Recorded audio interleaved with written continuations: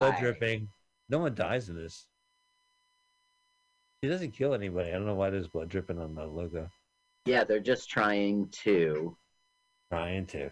Well, I actually like this movie, and I don't think it should be in any of these categories. I thought the direction was fine. It was definitely an exploitation film. They took this like one meme and they ran with it, and they put everything but racism is like the boogeyman, and it's a boogeyman movie where the evil's always there, always present, and of course she's going to act this way in this movie. And I thought she did well. Like I don't think she deserves being voted. Well, whatever. We'll get to it. But Well, I thought her acting was fine. I yeah, I don't. thought it was fine. She She did did her exactly job. what she did her job.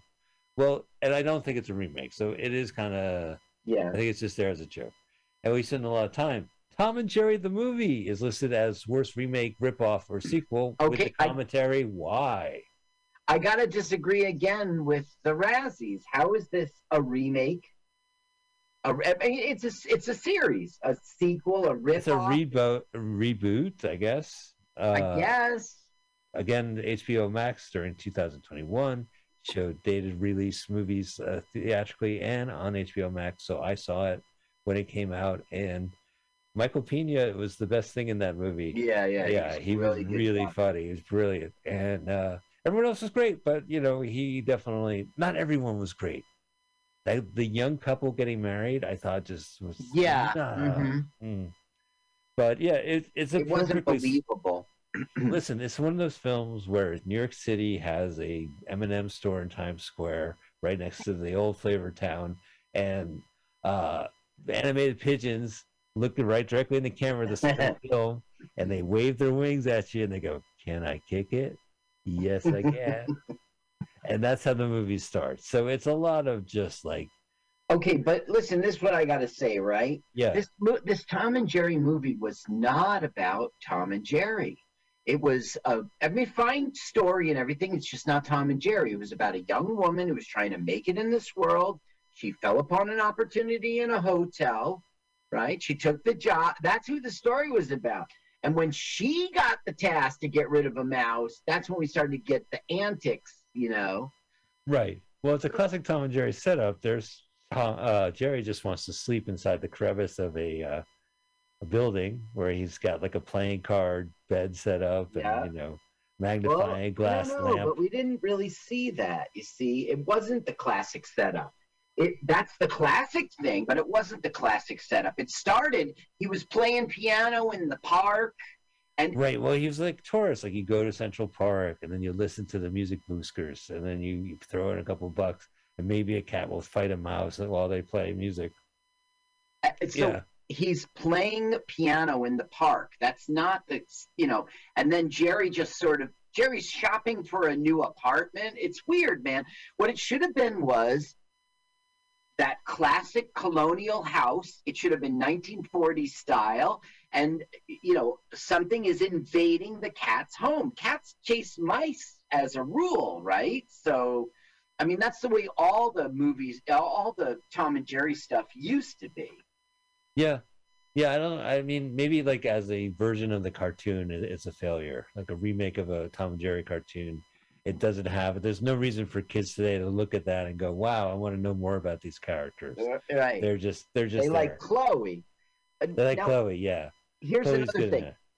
In today's world of computer graphics, they could have done anything with the art design of I think they should have made the 1940s looking, as if it was painted. Remember that used to be shown in the theater. Right. Well, they have those Tom and Jerry cartoons on HBO Max, so you can see like they don't have all of them, but they have like a good variety of the different styles because Tom and Jerry went through different styles. There was the Hanna-Barbera version, there was the Chuck Lorre version, there was the weird 7 Arts 60s style. Dickie Mo. Yeah, right. Well, I used to love the Tom and Jerry cartoon kit. That was my favorite. It had a very 60s minimalist appeal to it. And it slightly racist when I try to show it to my son. So anyway, Tom and Jerry as a worst remake. I have the trailer from Warner Brother Pictures. Okay. It's 2 minutes and 25 seconds, 30 million views. Loud as shit. All right, so I have it queued up. Oh, okay. I'm sorry. And I'm sharing screen. And I'm ready when you are. 3, 2, 1, go. Is that good? Good go? After a lifetime of being the world's most famous enemy. Yeah, so they're What? friends. No, Well, what? You remember the Tom and Jerry show where they were friends and they spoke? Wait a minute. This isn't the movie. Did you see this movie? This is the trailer to the movie. No, it is not. Yeah, this is the trailer to the movie. That scene might not be in it. There we go. Can we kick it? Yes, we can. This hotel has been host to 4 presidents, 3 popes. Yeah, there's Peter. Look at it. He's looking great. The wedding of the century. Oh, with the animated elephants. Elephants. All animals were animated. That was kind of neat. Oh, that's right. There's a fish in there. We have a mouse problem. With the what now? Yeah, you know, it's funny. Like now that she's like an adult, she's playing like a kid's role. Chloe. Oh wow, this is so detailed. Could hire an exterminator. Yeah, it isn't bad. I enjoyed this film. I think they, nothing was happening. Like it was empty. Like by the time they get to the wedding, there was like nothing going on.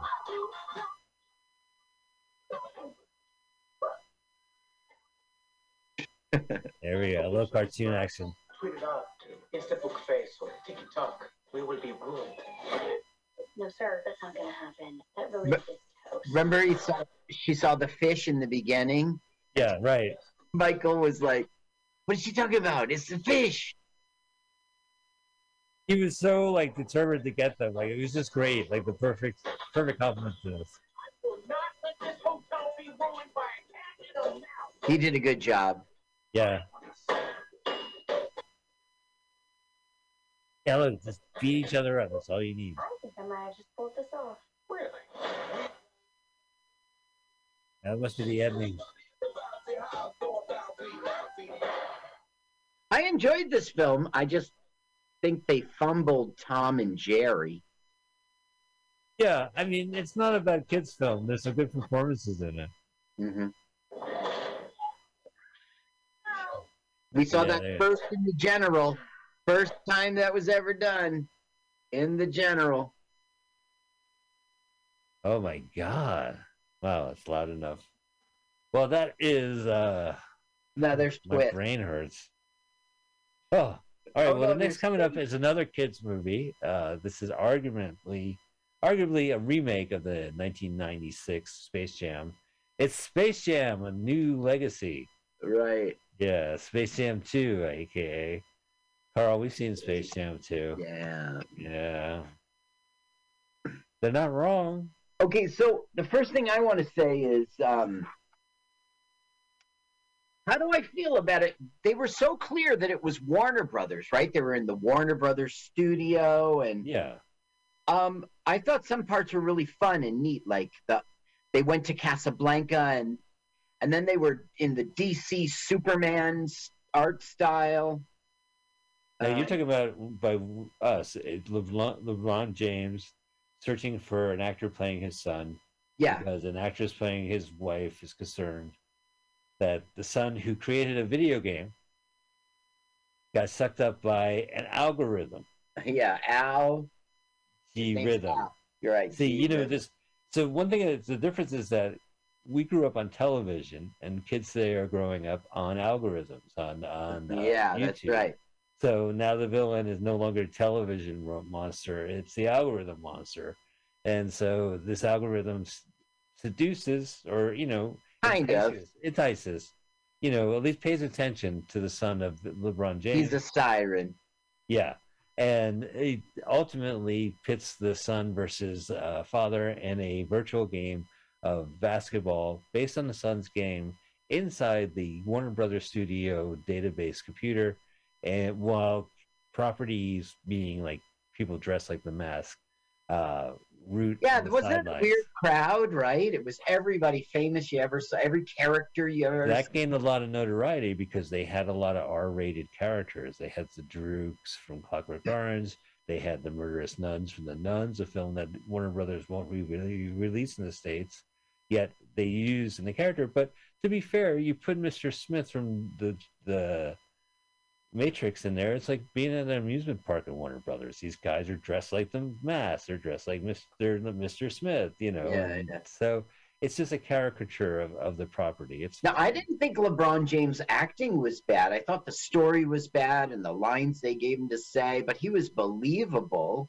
The Yeah, story was brutal. I mean, that's the thing. It's like the first one was a TV commercial yeah, using sports property with a movie property, and then became a movie, and then became ads for MCI collect calls.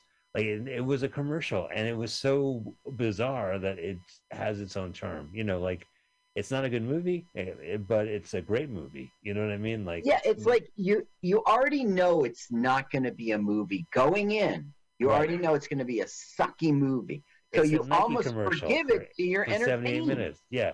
But this was not a 78-minute Nike commercial. This was a 2-hour Right. plotting, just like freaking like it's not the first time Warner Brothers referenced itself. That thanks to Looney Tunes, they can do that ad nauseum because it's always been the self-referential fourth wall breaking style. And they've done like Looney Tunes back in action. They've Yes. always had Animaniacs, they live on the lot. The lot is a character in the movie. So Right. it's not like they're creating this new aberration. They've always done it. Disney tried to do it with what was that big that video game character played by John C. Riley? Yeah, it was like yeah, I see his face. He's got like looks like a lumberjack.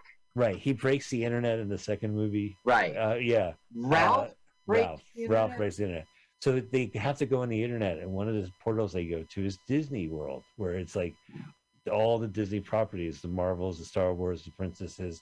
That's where they are on the internet. So it's not Warner Brothers is not the first to try to create this like in space, online property world in their movies as well. So the internet is beyond these properties, but not in their movies. It was just too complicated. They had a few moments. It was inevitable, and it just wasn't as weird as the first one, and ugly as the first one. Yeah, the first one. And remember that was it? Did you think it was funny when they said like Michael Jordan is coming and it was going to be a callback to him? I did expect him to walk through the door, and instead we got Michael B. Jordan. Michael B. Jordan was very charming in that. It was very funny in that movie. Yeah, absolutely. Well, like the first one had Bill Murray, and they're like, Bill Murray, what are you doing here?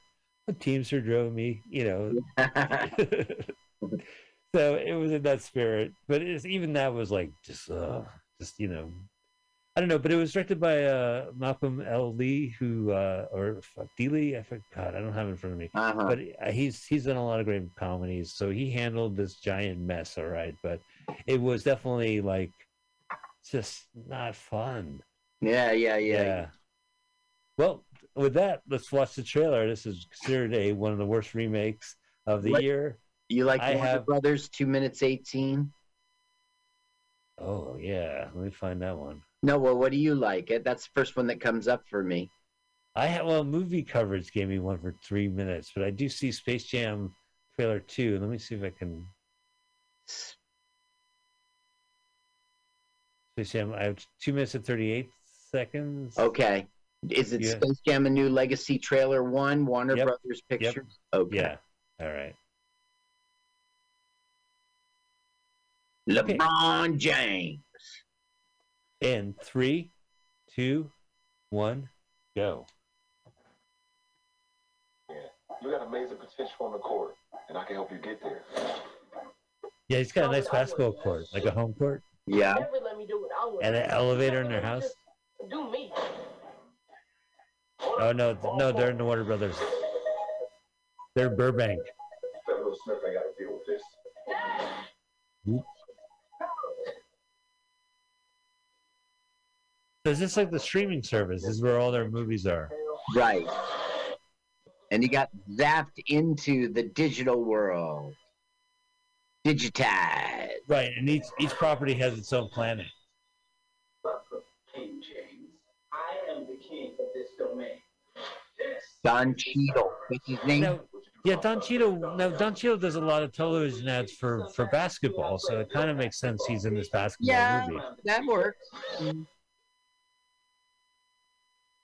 And he's fine as this villain. He does all right.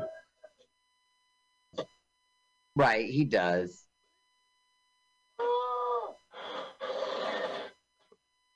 Yeah, I don't know. I think I enjoyed this part.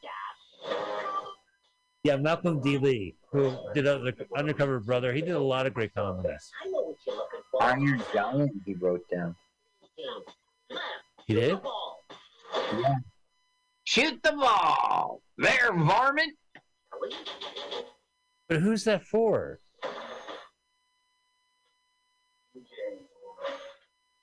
Oh, right, they go 3D. Yeah, I wonder what was that all about. At the end, they made him not look. I think they just wanted to go all out. There, see how they're 3D there? Because there's Space Jam 3, that's where they'll probably start off as. Oh, yeah, the no Monstars. The Monstar. Monstars were great. They had if they lost the game in the first one, they would be properties of like Disneyland. Yeah, Disney would absolutely buy Warner Brothers. To own Welcome to the Space Jam. I like that song. Yeah. Manny. Looks like she doesn't need a walker, right? Oh, she looks like she's solving mysteries with Tweety. Remember that? Yeah. Oh my God, what a headache. Well, that was Space Jam: A New Legacy. Available on HBO Max if you want to watch it right now. Finally, the last remake nominee for worst remake is Twist. Yeah, this one I didn't actually see. I just didn't have time before our show. I did have see seen the it. trailer. Yeah. I did, yeah. So the Razzies listed this as, quote, rap remake of Dickens' Oliver Twist. There is not a rap remake. There's no rap. There's no rap. There's no rap. Rap as a music form is not in this movie. There are songs. They're all power pop. They're all kind of 2000 pop. They I do know a cover. from the trailer only. Have you ever fallen in love by the Buzzcocks? Plays when in the end credits. It doesn't list the performer, so I think it's a cover. And it plays during a bar fight, which is the most inappropriate. This movie, Carl, is phenomenal. I can't say enough about this. I want to thank the Razzie Academy for introducing me to this horrendously weird, bizarre remake of Oliver Twist. Is it really a remake? It's so far afield. Okay, I only know the trailer, but it's like they're in this fake world, and he's a tagging graffiti artist. This is written. The screenplay was written by artificial intelligence. It said, "What is human interaction? Clothing." So it says the cobblestone streets of Dixonian London. It takes place in the glitter and glamour of the Ferris wheel opulence of the rooftops of London. So they said they walk around the streets. They all meet on the rooftops of. And they're parkouring. Is that what it's called? Parkour, yeah, they parkour in the making of. They said, "Well, we wanted to do Oliver Twist, but with parkour," and they did. And so Oliver Twist has a girl, mom, Molly Twist, who's played by one of the screenwriters, and she taught him imagination. And they would draw. What would you want to draw? And they would go to a museum where the director plays the guard, a wacky scene, and he draws a picture of him and his mom looking at a picture of him and his mom looking at a picture, and it's beautiful. He wrote Molly Twist. Maybe she drew it, but he loved it. But she died, and then he's on the streets. And he finds Fagin. It's played by Michael Caine. He picks him up. Now Fagin also is a art dealer. He is a art thief. He's an art. He was a disgraced art gallery owner who now has an underground of kids. There's Dodge. Flash. There's Batesy. Batesy is the hacker, and Batesy. The best line is Michael Caine turns to him and goes, "Batesy, keep hacking." And Batesy's on his laptop, hacking. And Red. You remember Red from Charles Dickens' Oliver Twist? She's the redhead wearing a red dress. Red, the sexy red dress. I read that book. I do not remember. You don't remember Red? And basically, he gets involved, and he wants comeuppance for a gallery owner who's played by Lil Britain's the other guy, and it doesn't exist in the real world. And also Sykes is this woman from Game of Thrones, and she has these weird tattoos on her arm, and that it's just whatever. And she wants this painting, but ultimately this espionage, and they're all make believe. They're all like, "Oh, excuse me, I am working on the road, and they're sorry you can't go through here. This construction, like just fake Amelia Delia bullshit. Like not they dress like, oh, I'm a fake Bobby. You're not a cop.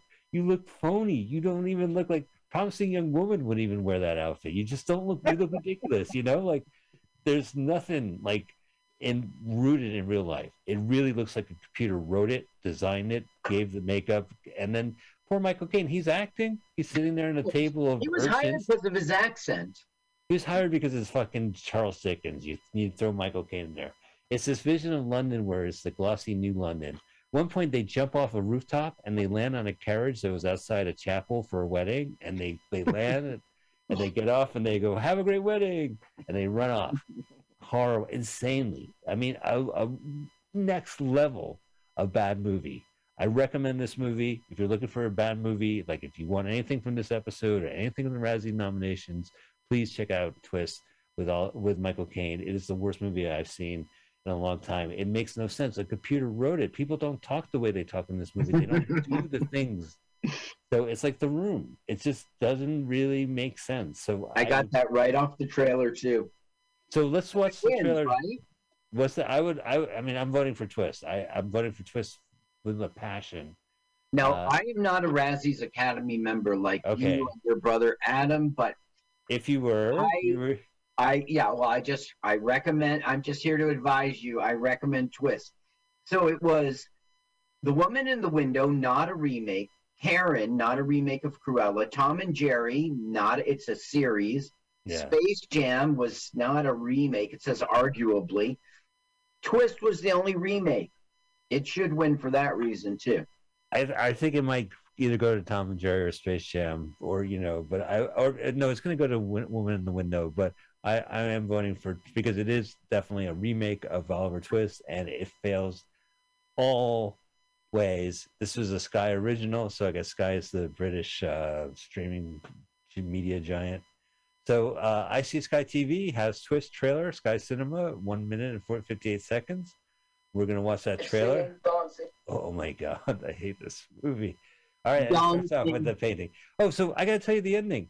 They do this like Ocean 11 espionage, so like the Misfits style, where he sneaks in and he takes the painting that's on auction, and at the end he says, I replaced it with the picture of my mom, Molly Twist, looking at, and that so the museum posts it, and it becomes a sensation, like a mysterious sensation. Everything is wrong with it. People don't act this way at all. You don't break in, put your own painting in the pile, and then the museum puts it on the wall. It's a hit. It's a hit. No, none of this makes sense. Oh, and then one part where Sykes, the mean woman, has a dog, and she wants to stick balls on the dog, and she's ready to do it, and she turns to Oliver Twist. He goes, "Would you like some more?" Oh my God! Oh my God! Don't do it. Do you like Sky TV channel? Yeah, let's do it. Just let me know. I'm all cued. Okay, in 3, 2, 1, go. If singing, dancing, and happy endings is your thing, this is not your movie. Right. So it immediately starts off saying, "There's no singing or dancing." It's like Mike Myers' Cat in the Hat. Oh, there's no rhyming. I don't do that. He spray paints. That's the only. He spray paints an entire building side. That's Dodge, the Artful Dodger. Look, they're racing. They got the pop music. Parkour. Oliver. Look at this hangout. Batesy the hacker. Batesy, keep hacking. Now, this place that they live at, there's a PlayStation 4 box still in the box on the shelf. Not connected to a TV set. It's just there in the box. Doesn't make any sense. So they're clearly not poor, because I mean, the Artful Dodger and all of them, they were the Enforcer. She's a new character, I guess. I don't remember her from the musical. Yeah, so that's the guy from Little Britain. The dog. But not the Mark. He is the Mark. Oh, I'm an intern. Oh, excuse me, I bumped into you. Everyone bumps into each other. Oh, sorry, mate. Look at this. It's not real life. Yeah, they're at the swimming pool. They're on the rooftop. How'd you get on the rooftop of buildings? Be careful, you trust people only see what they don't want to see. The cops. That was our one shot. It was a simple plan. It's a art espionage. Wait a second. She's not from Munchies, is she? What we do. No, she's from Game of Thrones. I don't know who she is. Oh, She's on the box. She was the sister. Well, that was an interesting twist. Lisa, may I have no more? Well, I have no more. What would be yours? It would be Twist, you said? Yeah. Yeah, I'm going to agree with you. All right, let's go to worst screenplay. First choice is The Misfits. It is stupid. It doesn't make any sense. Horrible script. They get away with everything. There's nothing's grounded in. There's no repercussions. They just say we're going to do it. Maybe he just bumped into his daughter in Azerbaijan. He's like, she planned it all along. You do it, but she was at the same room, and she bumped into. Oh, excuse me, sir. What was his reaction? And he's meeting you here in another country. You tried to swipe my wallet. Well, I learned from my protege. I'm a protege. Hi, Dad. Hi, honey. Terrible. Blah. Doesn't make any sense. Woman in the Window. Yeah, this is a really hoardy script. This goes on forever. I enjoyed it. What is going on? Karen, written by Coke Daniels, the director. I like this movie. I have no problem with it at all. Diana the Musical. This one was a big deal for me, Carl. It is so tone deaf to do a musical about a tragedy, about exploiting this. Yeah. The paparazzi killed Diana is a popular belief. So why would you make a musical that just plays off the exploitation? And they do a paparazzi number in the beginning, the flash bulbs behind her. It will give you epilepsy. And then, they have them at the end. It's just every camp moment of her life. She talks to a gay man. Remember, like she went to like an AIDS clinic and talked to the young gay man at the time. She was really magnificent in person. She really was. So yeah, absolutely. But Camilla has a lot of airtime in this musical. She shows up, and it's her side deal. Like she had a husband, but she was fucking Prince Charles for decades, and she set this up, and it was going to be a good little thing. It should not have been written. I would have definitely picked this as worst screenplay. However, the last choice is a little film called Twist, which my God, I'm telling you, make an exception. This is a phenomenally bad movie. And it's so weirdly written. It's just. Well, do you think I should watch it? If you have an opportunity, I got it from the public library. Okay. So. Yeah, I saw you texted me the picture. Yeah. Oh, yeah. So I mean, it's out there. Just you may not want to pay money for it, but when you have the chance to see it. Is that your choice? Yeah, I think so. It's not grounded in reality at all. It doesn't make any sense. And they get away with so much weird stuff. I chose The Misfits because I haven't seen Twist, but I chose The Misfits for the exact same reason you're talking about. If I had seen Twist, I probably would choose it, right? Yeah, or maybe stick with The Misfits for the same reason. They're both strong contenders. And I would throw in Diana the Musical, which was my choice until I saw Twist. Worst director. Okay, we are going to a film that I have not seen. I have not seen Dear Evan Hansen. I'm planning to see it this weekend. It is another musical. I saw that, right? Now, I go to Amazon. Now, I hate musicals. I won't watch them. So I went to Amazon, was like $3.99 or maybe even $5.99. And I said, fucking things I do for love. And I clicked yes, pay my money down the trash. And then he goes, no. And I was like, what have I done? So what I did was, I hit the skip thing, skip ahead 10 seconds. So they would start singing and I would skip. And then I would listen to the drama part. And then they would start singing, I would skip. And in between the skips, you catch a second of, that's why I am your mother. And so you sort of get a sense of what the song is. I'm your girlfriend. So I don't know. It was this.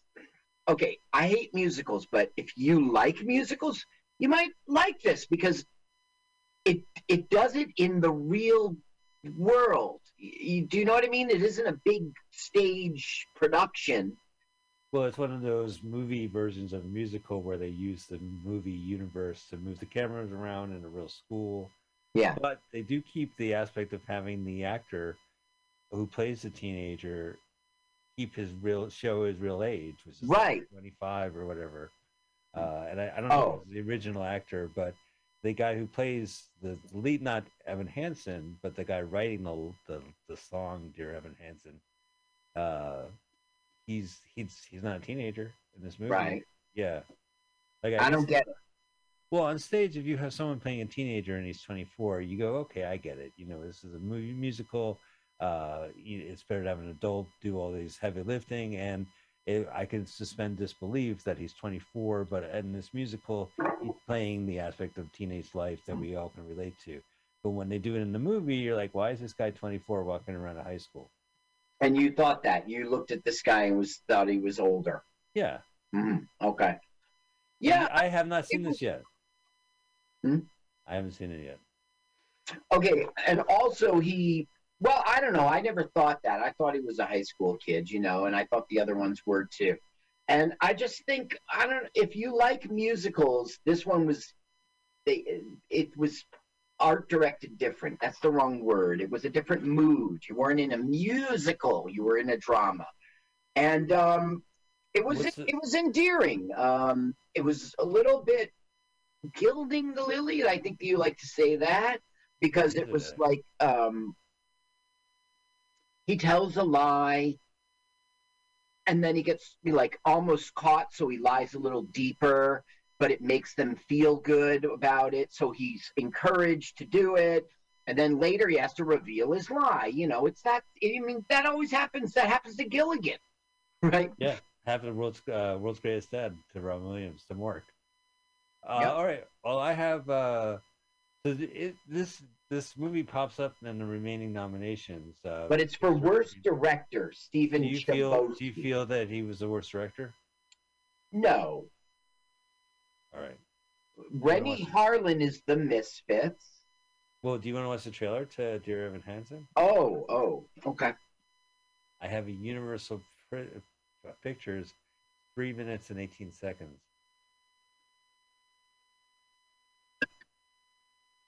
Dear Evan Hamster. German Deutsch. I can't find it. Dear Evan Hamster. Did you say Universal Pictures? Yep, there we go. 22 million views. Dear Evan Hansen. Dear Evan Hansen. Okay. All right. Let me make sure this thing is pumped. 3, 2, 1, go. Today is going to be an amazing day, and here's why. He's got that word going. Word. He's writing a letter to himself, okay? Because his therapist told him to do that. He is Evan Hansen? Yeah. Oh, but isn't there like a dead kid? There's the guy who's going to kill himself, Connor. But he'll have that letter in his pocket, and they'll think it's a suicide note written to his best friend, Evan Hansen. But it's him writing about his lame-ass life. Right. Man, he's a man without Connor. Yeah, that's mine. I'll just take it. Wait, I need that back. Oh, no, that's the letter. Right. Why did I print it out? It was an assignment from my therapist, Neil. He was going to deliver it to his therapist. Is it? He's singing right now, right? With auto-tune. Is there a lot of auto-tune in this movie? Yeah, and there's Lois Lane. Is it? But she's also the woman in the window. Well, no, she saw the woman in the window. She is not the woman in the window. Oh, excuse me. So it's like Amy Lois Lane is in the movie called Woman in the Window. Yeah, Lois Lane is in. The movie called. As a different person. She's not the woman in the window, but she's in the movie The Window. How much clearer can I be? Listen, if I could do it over, I wouldn't have watched this movie. But if you like musicals, and it is endearing and touching, and you don't think the direction is like noticeably bad? No. I'll be asking you about the screenplay and the acting later, but oh, look at you, loser! They got the swings. I can't do it. Can we stop? Ooh. You're viral. They're trying to raise money. Part of his lie was they went to an orchard together as best friends, and I can't deal. And so they want to buy the orchard, so they have to go fund me page for like $100,000, and his lie gets exposed. I don't know. It's embarrassing. It's cringy moments. Oh, sure. I hated that when my house of lies fell like a house of cards. Now, wait. Julianne Moore was also the woman, and she was the woman in the window. Yeah. Who got killed. Yeah. So you were right that. Yeah, that's right. Sorry, the woman in the window. Except she's not Lois Lane, so we can't do the same. Okay. Oh, man. Okay, I don't know. It was a snore fest, but that's only for Carl. Other people might really like this. Full disclosure, I'm going to the public library. There's 5 copies waiting at the popular video library. They call it popular. Wow. You know, it's a very 70s part of the Los Angeles Public Library, the downtown Main Branch. They have something called the Popular Library, where they have the cookbooks and the paperbacks and the videos on the ground floor, so you don't have to go upstairs. How convenient. It's right there. Yeah, it's the Popular Library. Well, that's on the Popular Library. That's Evan Hansen. Oh, my God. I don't know if I'm going to be into it. Worst director, Rennie Harlan in The Misfits. Yeah. That would be my choice. I feel like it's a comic book, and at least in that aspect, it was successful. Like, he was able to stitch one scene to the next. So if it's like, we need a shark, cut to a shark. Yeah, but it just wasn't... Okay, so you're saying he did his job, but I don't know. He didn't give us a real world, and he showed us wealth and luxury. Right, No, it was just... It was easy. He's got the leopard being a pet for the sexy lady. Okay, all right. I'm tabling that because I feel like maybe you're right. Maybe you're right, because it didn't add up to anything. It was not entertainment. It was no. Yeah. Ocean Lemons had at least some grit to it, some comeuppance or some journey. Coke Daniels is listed as worst director for Karen. I thought he did fine. I thought it was fine. Yeah, he moved the camera around. It was more interesting, the shots. I thought a lot of it was good. The direction was good. The wife was really funny in it. The director of Diana the Musical, Christopher Ashley, got named. I don't think this should count. I mean, it was a recording of a play, of a stage show, right? That's exactly their description. This is the Netflix version, videotaped with no audience during the lockdown, which was streaming and steaming on Netflix a month before it opened and bombed on Broadway. It is true. It is a full-on professional production. It is an opportunity to see a full-on professional production shot for the pandemic. However, it's a real dud. It's a real lemon. Any nudity? Maybe. Yeah, maybe Camilla. Maybe I think. Prince William shows up. Nothing. No, there's no nudity in this movie. But it's every exploitive thing about Diana. I just wouldn't vote for it because it wasn't really a directed movie. So it's not a directed movie, but for the artifact that it is, that its fact is a real bomb of a movie, real exploitive camp, and that it was productionally, exploitative. I know, that's what I've been not saying. So anyway, I agree, it's not a movie, and the direction was just, it was lifeless. But I'm not a theater director critiquer. So the last director is for the movie The Woman in the Window, Joe Wright. Right. I'm voting for him. I thought that movie was fine. I vote for the Misfits, but I don't get a vote. You see, you are a Razzie all right. Academy member, and I Well, really maybe I respect agree. that. Like that's the thing. It's a toss up. I think the woman in the window is Lennon, and that he just kind of jumped right in, and it was just like heavy handed, or not heavy handed. It's just not any air to breathe in that movie. But the Misfits Well, was you're this this world. stuffy room. I don't know. I just yeah. What do I Okay. know? All right, yeah, maybe I'll do Rennie. I'm gonna have to. That's a toss up in my head. I still have to see Dear Evan Hansen, so I can't decide. Worst screen couple. We have some rather comedic takes. One of them is Jared Leto, and either his 17-pound latex face, his geeky clothes, or his accent. Gucci. Here's another. Okay, wait a second. Yeah. I'm mad at the Razzies again. Okay. This isn't a screen couple. It is. It's his latex face, and then his jarring clothes and his accent. Now, I know these are woke times, but I'm looking for the opposite gender here of Jared Leto. And I don't get that. I got a latex face. He should be nominated for worst supporting actor, and then that should hold it. Then we have Ben Platt, who we just saw, and any other character who acts like Platt singing 24/7 is normal in the movie Dear Evan Hansen. Are they right? No, because that's not a screen couple. Now, Ben Platt did have a love interest. It was the sister of the boy who passed away. And Connor's that, sister? what? Connor's sister. Yeah. Della Connor. And so, therefore, it should have been. I mean, if they're saying none of these are couples until you get to Tom and Jerry, and they're not a couple. Well, the next non-couple is LeBron James and any Warner Brother character or Time Warner product he dribbles on. Dribbles being a pun because he's a basketball player. Space Jam 2. That's a good point. There's no chemistry between him and any of the animators or any of the... But they're not couples. They're not love interest. But there's no chemistry between them as a couple. They would be...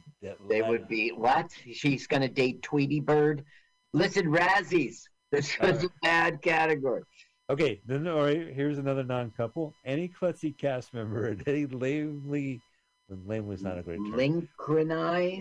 Synchronized or choreographed musical number. Klutzy and lamely are not woke. Diana the musical. Yeah, I mean, they didn't really interact well. There's one great scene where he takes her out and they're watching like the ballet or whatever, and then it cuts into popular music and they sing, "This is what your people dance. This is how your people dance."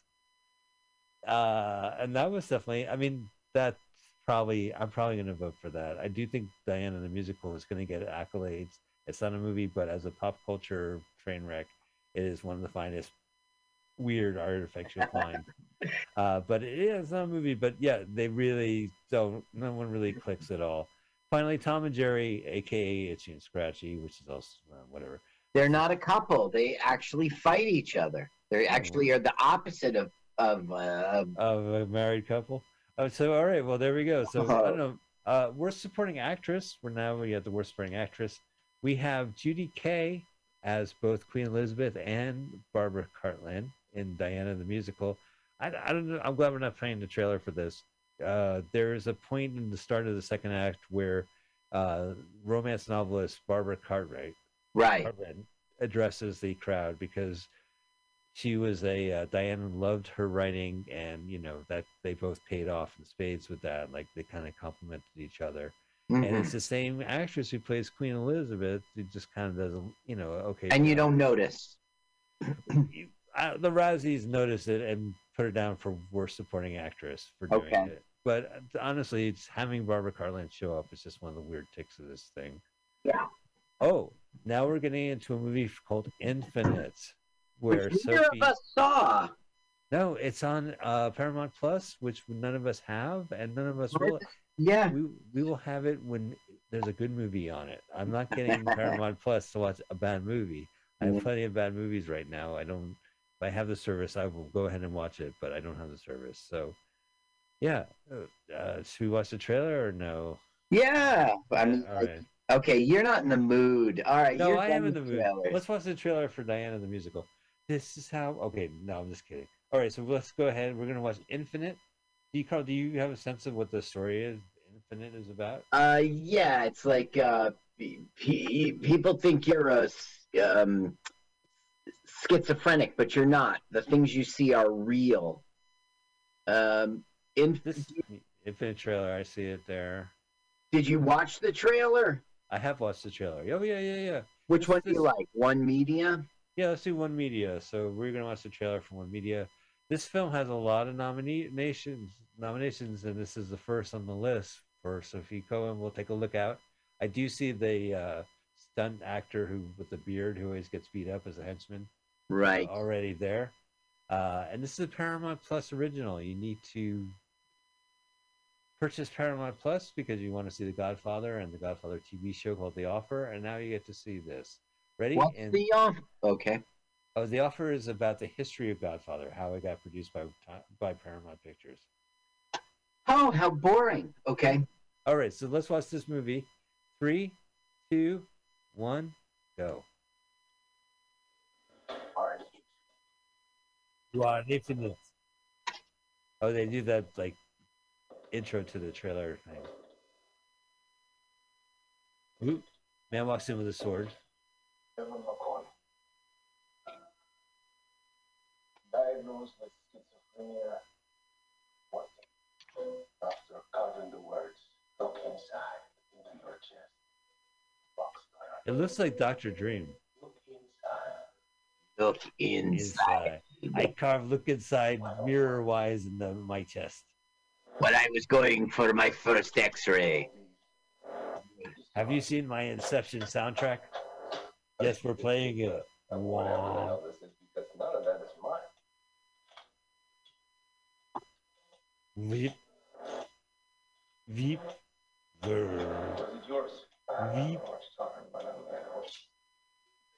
Every time you say, I don't know, he's triggering. Guess what? Wow, this is the whole movie, Carl. Is it yours? But I don't know. Are you out of your mind? Last chance. All right, come on, techno.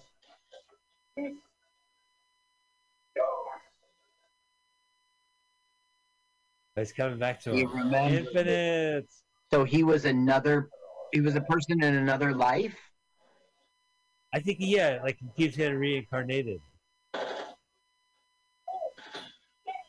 She shot she shot the handcuffs with the machine gun. That was very precise. Get in. You just shot me with a machine gun. Whoa! That's very precise. Yeah, I guess there's CGI there. We already saw this. No, we saw the intro to the trailer.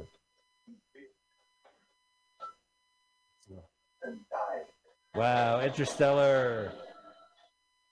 Yeah, the landscape from. Yeah. We saw this already. We saw, yeah. Oh, that must be her, Sophie Cohen. Sophie.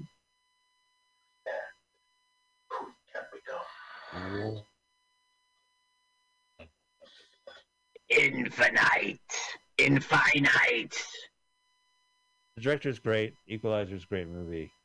This doesn't look like a good movie, I guess. But is it as bad that it has to be nominated, that we have to get Paramount Plus to... Well, I didn't see the movie, as you know, but of course I just assume it's a horrible movie. I mean, it's Mark Wahlberg. It's just he'll be Hollywood hitting you over the head. He'll be the same character he was in all the other films. I'm a nice guy. I'm a nice guy until I have to fight. You know, Yeah. It's always the same. All right, well, there we go. So maybe we don't need... I'm a reluctant fighter. But we don't know what Sophie Cookson does. Yeah, I know. We can't really vote. I don't vote. I am not a Razzies Academy member. Okay. But in an advisory advise as your consigliere, I say I can't vote on that one. I didn't see it. I don't think because it's the streaming world, there's not like a DVD that Paramount Plus is released for people in the library. So I think it's like I have to go find a friend who has this, and then I can do it. All right. Well, the next movie is for worst supporting actress. We have the performance from Taryn Manning, who played Karen in the movie called Every Last One of Them. I didn't see it. Did you? Yes, I have. Do you think it's should I see it?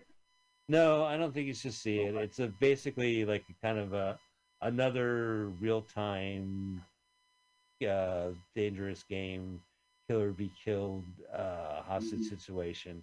And Okay. it's basically a revenge. Somebody killed my daughter, and that's just really hurt me. So I'm going to kill their son, and then I'm going to keep killing. Yeah, somebody killed my puppy, which is really my wife. The soul of my wife was in that puppy. Right, so I'm going to kill the guy, mob. and then I'm going to kill his mob dad and blow up his mob. Yeah, you're the worst complaint you have about John Wick. This movie is basically this guy's daughter. It takes place in Coachella. There's a drug overdose. Okay, wait. John Wick should have killed that guy with the car and then stopped. The debt was paid. The guy who did it paid. Every last one of them takes place in Coachella, not the Coachella music festival. Coachella, California, during the off season, and these 17-year-old girl did heroin with a bunch of other 17-year-olds.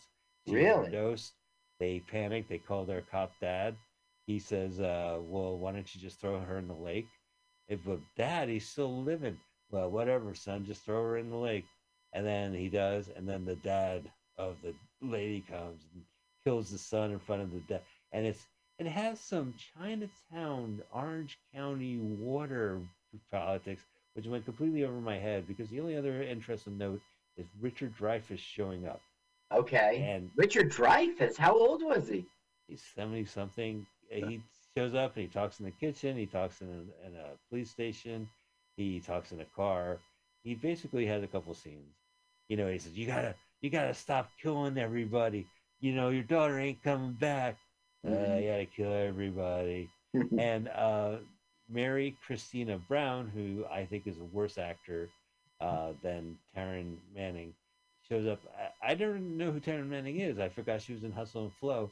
I went to see this movie before Karen, and I thought that they gave the nomination to the sheriff. The sheriff was played by Mary Christina Brown, and she had no emotion. Looks like she's in fish burgers, Carl. Yeah, well, that's not good. Oh, my mind? Oh, yeah. Not a good idea.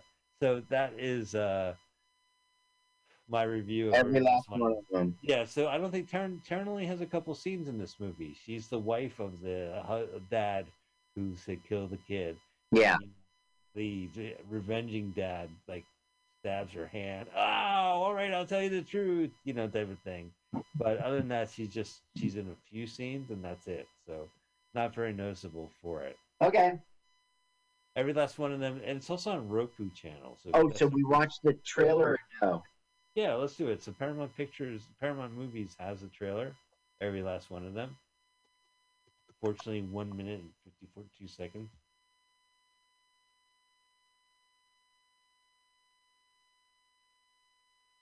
Okay. Do you like Paramount movies? Yeah. Yeah. Okay. Oh, 1:42. That sounds great. Right. Yeah, we're on the same page. Look, the Killing Fields of Nam, the rice paddies already. Oh, okay. It's just Chinatown, Jake.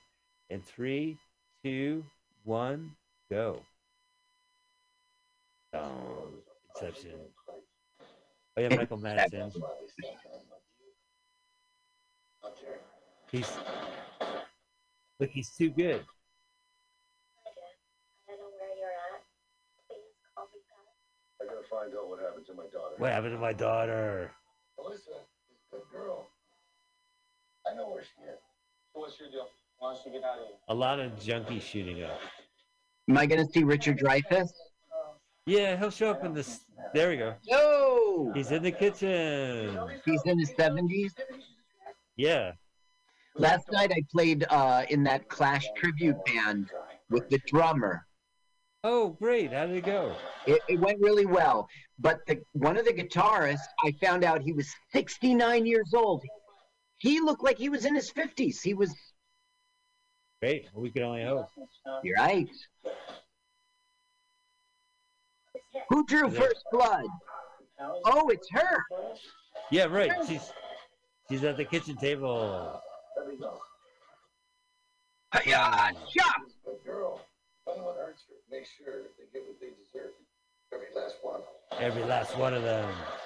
Terrible. Look at that. He's shooting the cop car with a machine gun. Oh, yeah. No, this movie is a turkey. It's on Roku channel. But, yeah. Yeah. Yeah. But Taryn Manning's not the worst part of it. Amy Adams, the mom, plays of Lois Lane, gets nominated for Worst Picture of Dear Evan Hansen. Carl, you saw it. What do you think? I think that this would be who I'd vote for. Now, I really like Amy Adams, and unlike The World, I liked Woman in the Window. Right. Well, I'm done with it. And then finally, Camila, Erin Hello? Davy, from play Camilla from Diana the musical. She wasn't great. So I'm gonna have to hold off until I see Dear Evan Hansen because I can't form an opinion yet. Okay, I yeah. haven't Let me seen just Infinite. explain. It's going to be hard to explain because Amy Adams is good, but she was a little wooden. But the thing is, she is always wooden. It doesn't mean she's not good. Right. You know, No, believe right. her as an actress.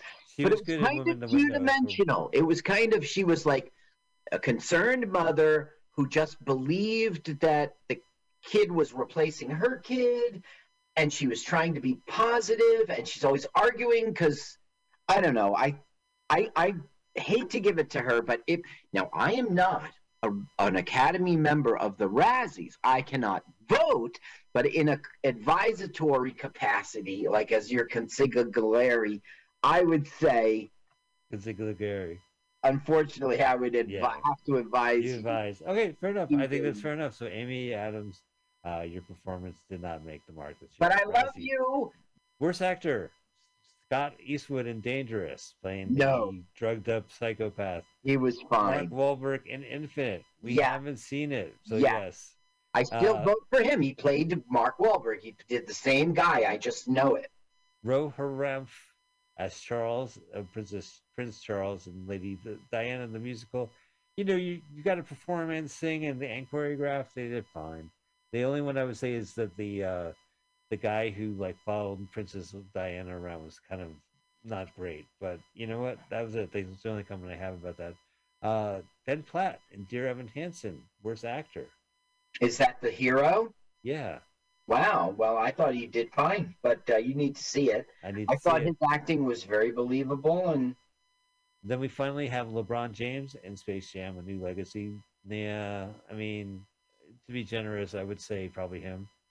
But I just want to say that Ben Platt was perfect for the cast for Dear Evan Hansen because he had a cast. It said Connor on it. Right, Connor on it. I don't think he should be picked. LeBron James, you think is the worst actor? I don't know. I'm going to have to watch LeBron. But I've seen Dangerous. I thought it was a nuanced performance. I saw Charles and Diana, the musical. It was fine. Ben Platt, I haven't seen yet. And LeBron James, you know, he was able to sync up with the animation all right, but he just was not interesting. He was no... I don't know. I thought Michael Jordan was a lot more fun. Okay. All right, worst actress. So Janina DeWall as looks nothing like that Princess Diana, according to the press, except when she's wearing that wig, and you're looking from the back of her head. Yeah, she was winning, but she sang, she danced, she did fine. It was the musical itself was bad. Any Amy Adams, Woman in the Window? You'll pick her. I won't. I thought she was fine. Karen Manning from Karen. She did exactly her job. She was fine. I absolutely agree. Oh, okay. Megan Fox, Midnight in the Switchgrass. I think at this point, let's not play trailers. Did you see it? No, I have to because it's one of those Bruce Willis movies. I'm going to see it this weekend. All right. So why should we play trailers? Because we're already 2 hours into the show. Are we really? Yeah, it's 8:00. Oh, okay. Forget it. Keep going. I have seen Vanquished. Uh-huh. Should I see it? No, nobody should see it. Okay. It is a COVID movie. It has Morgan Freeman in a room dictating instructions to an assassin played by Ruby Rose, a silent assassin, if my brain reminds me, who walks around like a maze, listening to what his instructions are, and make a left. Make a left. Yeah. And I don't know. She's terrible at it. It's a terrible movie. She would probably get my vote. Yeah, she gets my vote. There's not that many other actors, so Okay. I just thought it was a bad. Now, I didn't see these Bruce Willis films. Did you? I've seen one. So here's a new category, a special category: worst performance by Bruce Willis in a 2021 movie. The special category: all 8 of these. Wow, you really walked through 8 films, making that green. Well, you know what? I am actually renting these from. I'm going to the library and I'm renting them from Redbox to make sure I see all of them. Okay. Out of the 8 movies listed, one is on Netflix, and I have seen it, so I could talk to Which you about one? that. It's called Cosmic Sin, not Cosmic Sun. That makes sense. Cosmic Sin. Okay. It is the Netflix. year 2524, and the Alliance has a peace treaty. However, there is first contact, and they need to call General Ford, Bruce Willis, who people don't like me. My suit needs some coat of paint, kind of like me, who has undeserved accolades as the best. This is like these Bruce Willis movies, and we'll list them. They're being called out because one, it might be considered tasteless because if Bruce Willis is going through a personal malady, and he's just trying to make some money before he Is stops he acting. sick? There's been gossip that he has dementia. Oh, okay. So you may say, because of this rumor I heard, this is kind of a tasteless category. You could also say these films he's making are ways to launder money for other productions for people, and that they give him, cash up front, millions up front, so they can get these movies out. Okay. But the bottom line is that he made these movies, and I'm going to pay to see these movies. So out of the ones I paid, I will tell you what the worst is. But Cosmic Sin's a good example of what these films are about. They use him. He shoots for a day's worth, and then they have body doubles and shots of some guys back of the head nodding, or they'll have like other actors, and it's kind of COVID-y where it's just one actor at a time talks. Right. But they'll have like one of the other actors will be Frank Grillo, who you know from the Marvel movies. He hates Captain America, and he'll be overacting. I'm on the heart of the sun, and it's fun. But when it comes to Bruce Willis, he'll be like, "Yep," if anything, like, and he never gets harmed. He also has this privilege, like at a bar fight, no one's gonna hit him. He'll just kind of smirk and drink his drink, type of thing. And it's the future, so everyone wears T-shirts, but the bartender is a robot. Okay. So but it doesn't make any sense. Apparently, like the First Contact are evil people who I don't know. But you can't really vote for it because you haven't seen it. No, I have seen that one. But I'm saying the others. Right. So the other movies I need to see, and they include American Siege. And you're going to see them all before Monday when you vote? Yeah, time this airs on MutinyRadio.fm. I have seen American Siege. I have seen Apex. I've already seen Cosmic Sun, Deadlock, Fortress, Midnight in the Switchgrass with Megan Fox, Out of Death, and Survive the Game.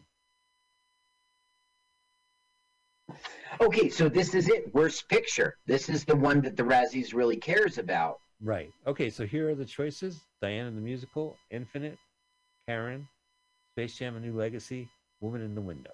I vote for Infinite. You didn't see it. I have not seen Infinite, so I'm not going to vote. Diana the Musical I would recommend watching it. It's a weird, campy, bad musical, well produced, but it's not necessarily a film. So, right. But definitely, I'm going to vote probably worst couple, or the people interacting, singing with that show. Karen, I liked.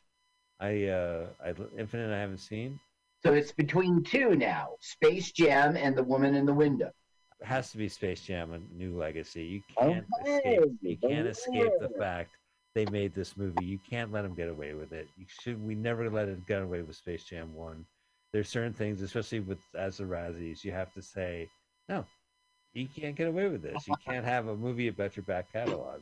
I guess I would agree with you. Space Jam. I mean, I have strong feelings about Karen because we're talking about a picture, worst picture, and that was like a bad slice of our culture, But it's a TV movie on BET Plus. I mean, I think it serves its Space Jam wins.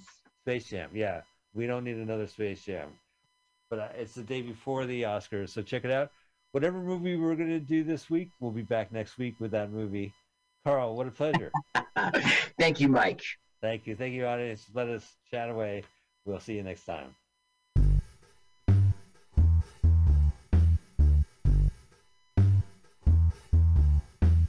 Let's watch a full-length movie on YouTube with Mike Spiegelman.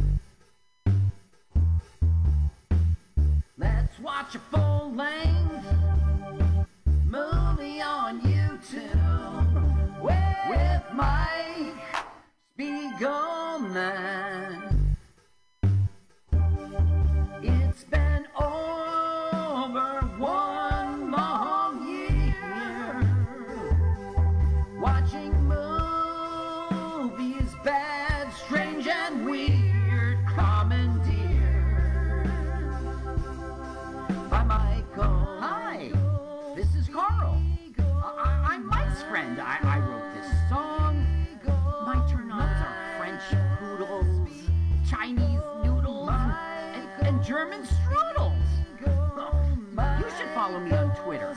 It's Jokes to Carl. That's the French duh, not the duh. Now let's watch a full-length movie on YouTube with Michael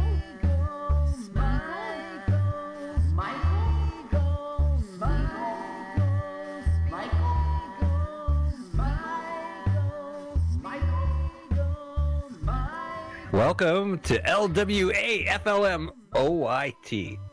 Let's watch a full-length movie on YouTube with Mike Spiegelman and Carl. Hi, Carl.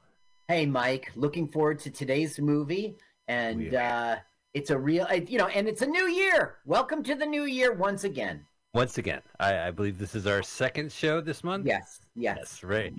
Fingers crossed. You are listening to us on MutinyRadio.fm every Sunday at 2 p.m. We are sandwiched in between a full day of entertainment. Found Round Sound with Scotto is at noon Pacific Standard Time. Ugly Sundays After us. And that they usually go like 4 hours. It's really good. All So right. check out Mutiny Radio. You can go to MutinyRadio.fm. You can subscribe to our podcast feed. Just search for the acronym LWAFLMOYT. Yep. And also subscribe to our YouTube channel. Did I just say that? What is the name of the YouTube channel? Let's watch LWAFLMOYT. Oh, you know sign language too, like me? Yeah. Well, someone asked me what my podcast was, and I went, oh. And they punched me in the face. Anyway, so we are excited. Carl is excited. We are watching a really exciting movie on YouTube. We want you to join us. Let us watch a full-length movie. It's a movie that I read about. It's on YouTube. I'm really excited to see this one. We want you to go to YouTube. We want you to find this movie. We want you to listen to us and watch the movie at the same time. If that's too much work, just subscribe to the podcast. Carl takes care of it after our production. The YouTube channel. Subscribe What did I say? to it. The podcast, and it is the same thing. Subscribe to the YouTube channel. I've done the hard work. Yeah, you actually listened to our podcast, which is hard work in itself. Yeah. Mutiny Radio is, you can go ahead and donate to Mutiny Radio at Mutiny Radio on Venmo. .fm?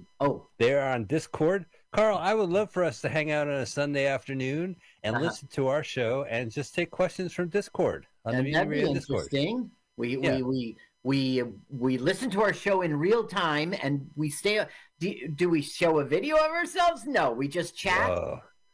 I guess we could just chat, or I don't know what a Discord is, but Mutiny Radio has one, and LWAFLMOYT has its own Discord away from Mommy and Daddy Mutiny Radio. Mm-hmm. Yeah, so you can check us out there. You can check us out. Is that the one we'll be on, or will we be on Mutiny? Maybe we could tell Mutiny, because I don't think Mutiny's kind of barren. So if we spend 2 hours on it, it's going to be there forever. Yeah, maybe we could do it. Maybe we could say, hey, check us out on LWAFLMOYT Discord instead of the Mutiny Radio Discord.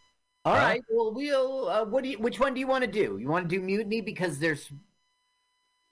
Well, we could say, hey, we're at Mutiny. I have executive decision.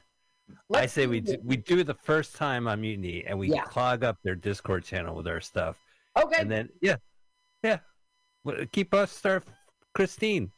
Anyway, Carl, I'm really excited. What is the movie we are watching this week? Today we will watch Dead End 1937. Dead End. Okay. 1937. That's what you put in the YouTube search engine. I don't need to tell you how to spell dead or end or 1937 even. But the channel we like is The Immortal Sun. I was just telling Carl, like, these names on YouTube, they're getting a little cocky. Mm-hmm.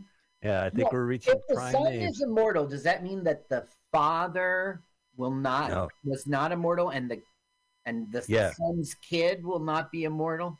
Yeah. It's the And then, immortal son. Yeah, his kid is probably like 1 million years old right now. Yeah.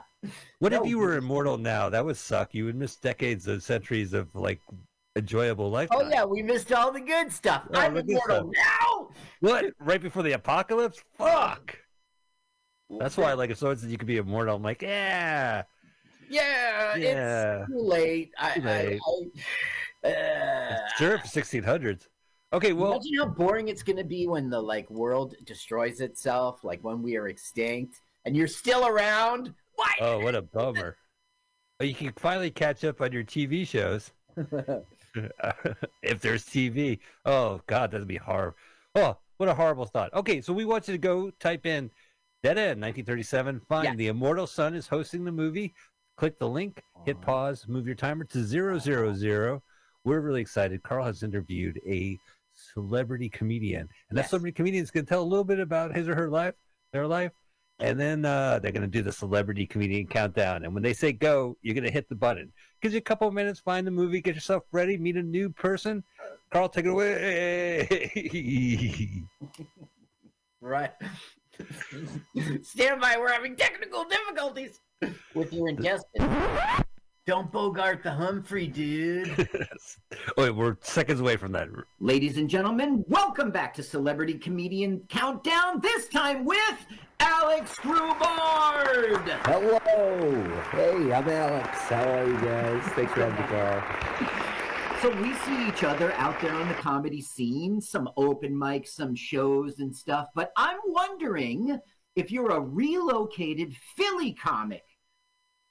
I am in one way or the other. Depends how you're asking. I did live in Philadelphia for almost 7 years before moving to Jersey City, New Jersey, which is where I live now, where we're the epicenter of where we're running into each other. Yes. The epicenter of the tri-state area, Jersey City. Everybody knows that.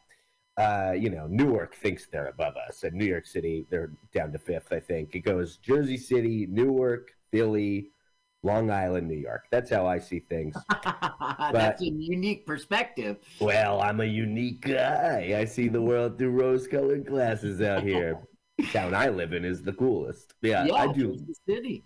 But I do love it. Yeah, I mean, I loved Philly, too. I lived in Philly for almost 7 years. It was phenomenal. What a town. You're definitely a for-real-ass comedian who is in the clubs. I mean, you're a regular on the circuit of what? Helium, Punchline, Wisecracker, so you're out there. And one of the things I wanted to highlight about your career is an extremely successful show. It has toured the country, and this is Weeding Out the Stoned. It's like a game show. There's one person who's not stoned. I'm seeing here Portland, Oregon, Seattle, Washington, San Francisco, where we're broadcasting out of, LA, Buffalo.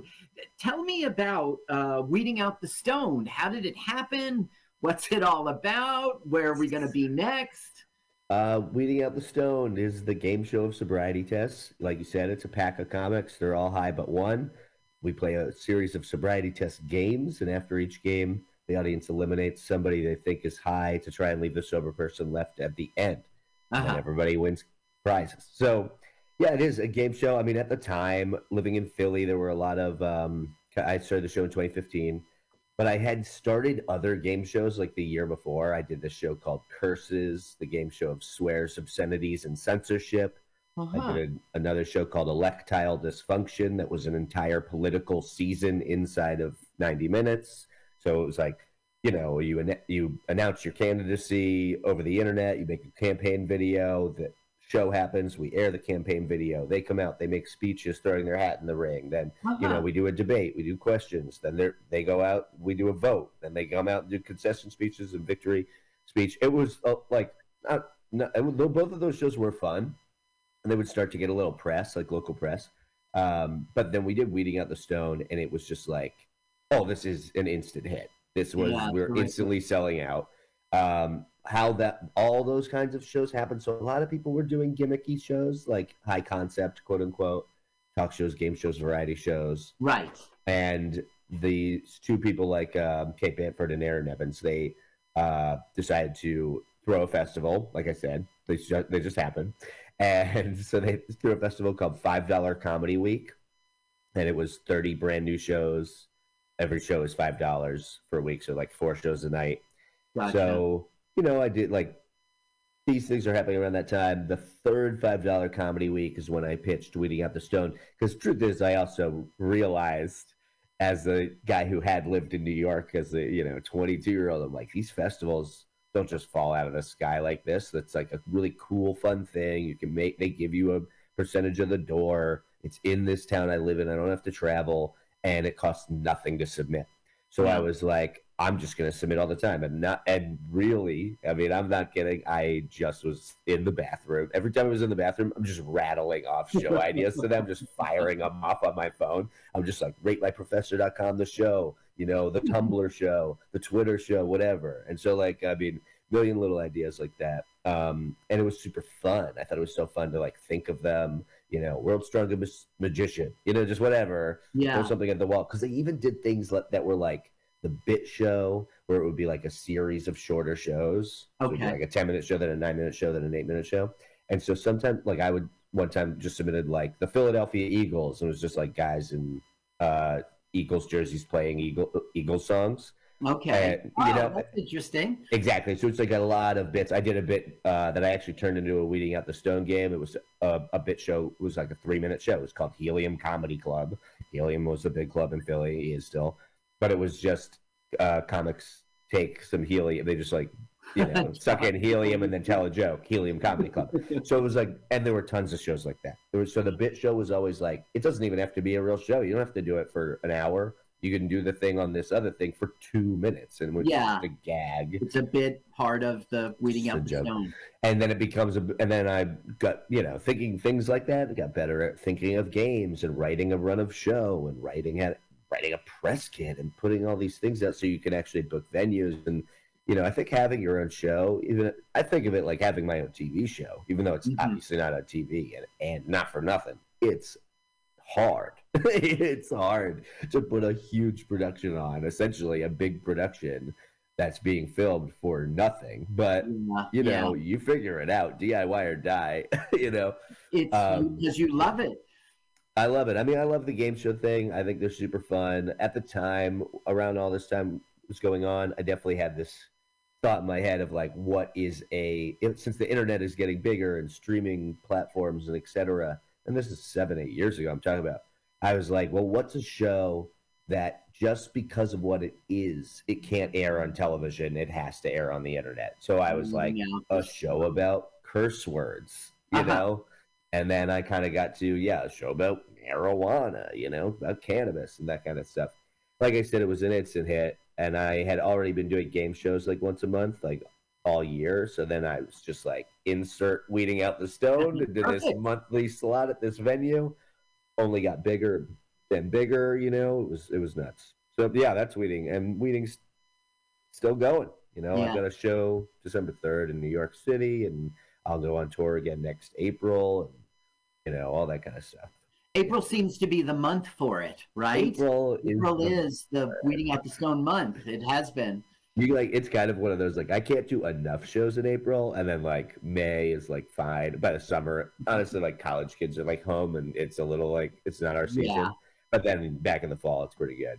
But April, it just builds to April. It's like it's ridiculous. Now, you mentioned Helium. It's a huge club, but it's also where you recorded your comedy special. They invited you to do it. Let me teach you how to distill gin. What a weird title. Let me teach you how to distill gin. Is that a bit of yours, or how did that become the title of it? Yeah, that's a joke of mine, and I just thought it would be. I was, talking to another comic and like throwing ideas for the title at him, and it's a good buddy of mine. I was like the only one he liked out of the titles. Perfect. I think I was probably trying to be a little too. I kind of almost wish I titled it just Gin or something, or whatever. I don't know, because it is long. But it's the distilled gin. Now it's regularly played on Sirius XM. What channel is it on? One of the comedy channels? Again, I forget exactly. There's like 5 of them. There's Comedy USA, and I have some tracks that are explicit and some that aren't. So it's like the way that works, from my understanding, is like there's Raw Dog, there's Comedy USA. Raw Dog does. They will play dirty stuff. Comedy USA doesn't. There's a couple of others, I think. I think there's 5 that play comedy regularly. And they do things like seasonally sometimes. So, like, I have some college stuff that I think gets played around the college, like going back to college stuff. I went back to college, We got a lot of material on that. And that stuff is pretty clean. So, like, I've got, it's like a third of my track is kind of explicit and the rest is pretty clean. Okay, now Alex Grubard, Grubard, Grubard. AlexGrubard.com. You can follow me on Twitter, Instagram at Alex Grubard. I'm Alex Grubard on like everything. I've got a link tree, all that kind of stuff. But if you just go to AlexGrubard.com or find me on Instagram, you'll probably find everything pretty easily for just straight up me. And then there's WeedingOutTheStone.com, and there's a Weeding Out the Stone account for like also everything. You can follow me or Weeding Out the Stone on bands in town even and find out when I've got shows for either one. There's, I've got just accounts out there with just pretty straightforward. But if there's one place, is it AlexGrubard.com? AlexGrubard.com, I'd say. Yeah. Okay. And you'll find everything else there. Yeah, all my social media are like there. And totally. Okay, now, Alex Grubard.